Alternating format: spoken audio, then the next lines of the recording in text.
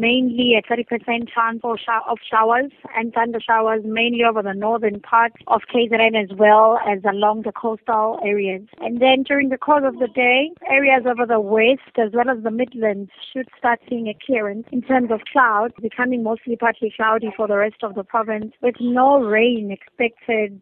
for the afternoon as well as evening.